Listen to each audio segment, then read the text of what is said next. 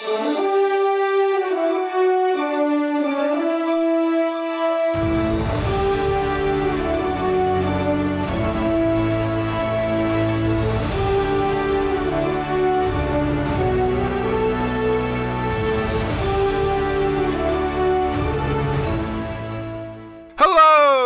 welcome back to Archives of Fabella Daily, the podcast unveiling the dark side of love potions in a magical world.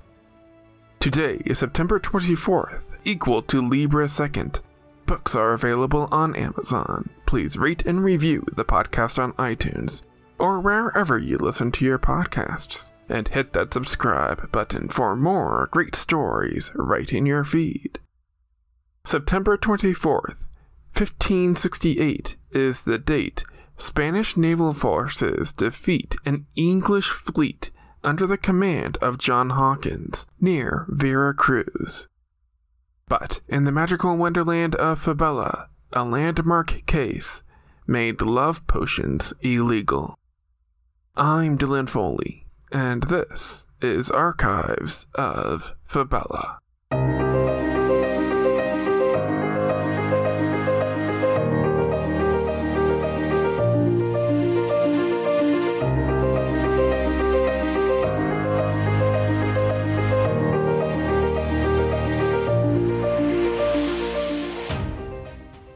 Beyond our world, there is love.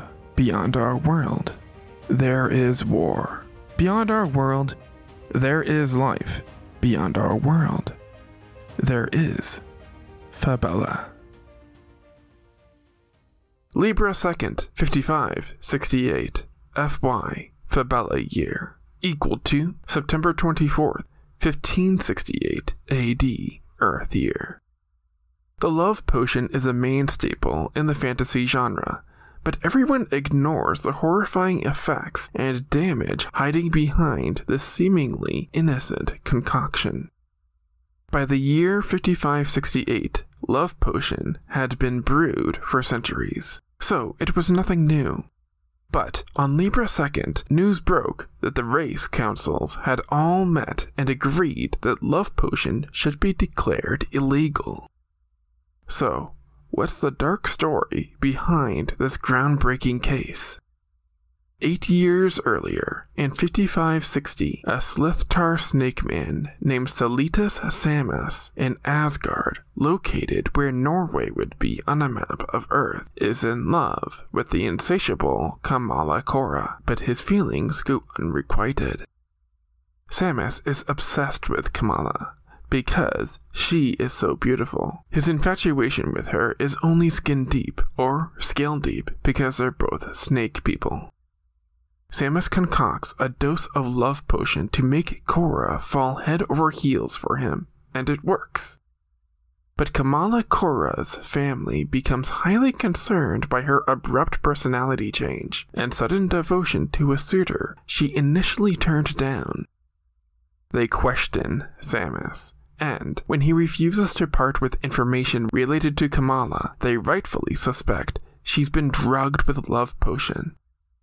But Samus is one step ahead and has taken advantage of the drugged Kamala to both wed and consummate the relationship. Love potion isn't permanent. It only lasts for 20 minutes. Samus keeps a large storage of potion and continues feeding it to Kamala to keep her in a drug-induced euphoric state of bliss. Now Samus, by law, has ownership over Kamala and is able to overrule her family in matters concerning her mental health. But the Kora family isn't ready to give up and go to court to annul the wedding. No court will hear the case without solid evidence that Kamala has been drugged with love potion. There is no police force in the time period, so her mother and father have to be the ones to investigate and follow up leads to save their daughter. It takes them 2 years, but Mr. and Mrs. Kora are finally able to rescue Kamala from Samus. Kamala recalls nothing of the last 2 years during which she gave birth to twins. The Koras try to go to court, but Kamala is still married to Samus, Left with no other option, the chorus decide to go to the papers and to try Samus in the court of public opinion. The salacious story spreads through the land, and soon letters from families whose sons and daughters have also been victims of love potion start flooding the Korra family's home. Samus, now a social pariah, committed suicide as a result when the harm he did to Kamala over his affection for her was exposed. The story of Kamala Korra and others continue to pick up steam to the point where the 12 race councils, the highest court in the world at the time, convened to declare love potion an illegal toxin in 5568.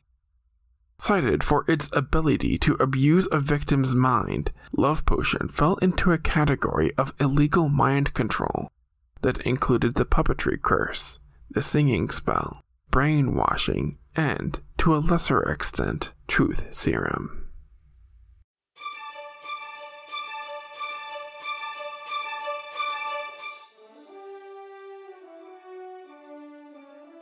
That's going to do it for us today. Subscribe now to get more new episodes right in your feed. Rate and review the podcast on iTunes or wherever you listen to your podcasts. Send your questions to archivesoffabella@gmail.com. Archives of Fabella is created, produced, and hosted by Dylan Foley, with music by Garrett Ferris and audio blocks. Books are available on Amazon in ebook and paperback. As always, look outside of what is possible and think about what might be.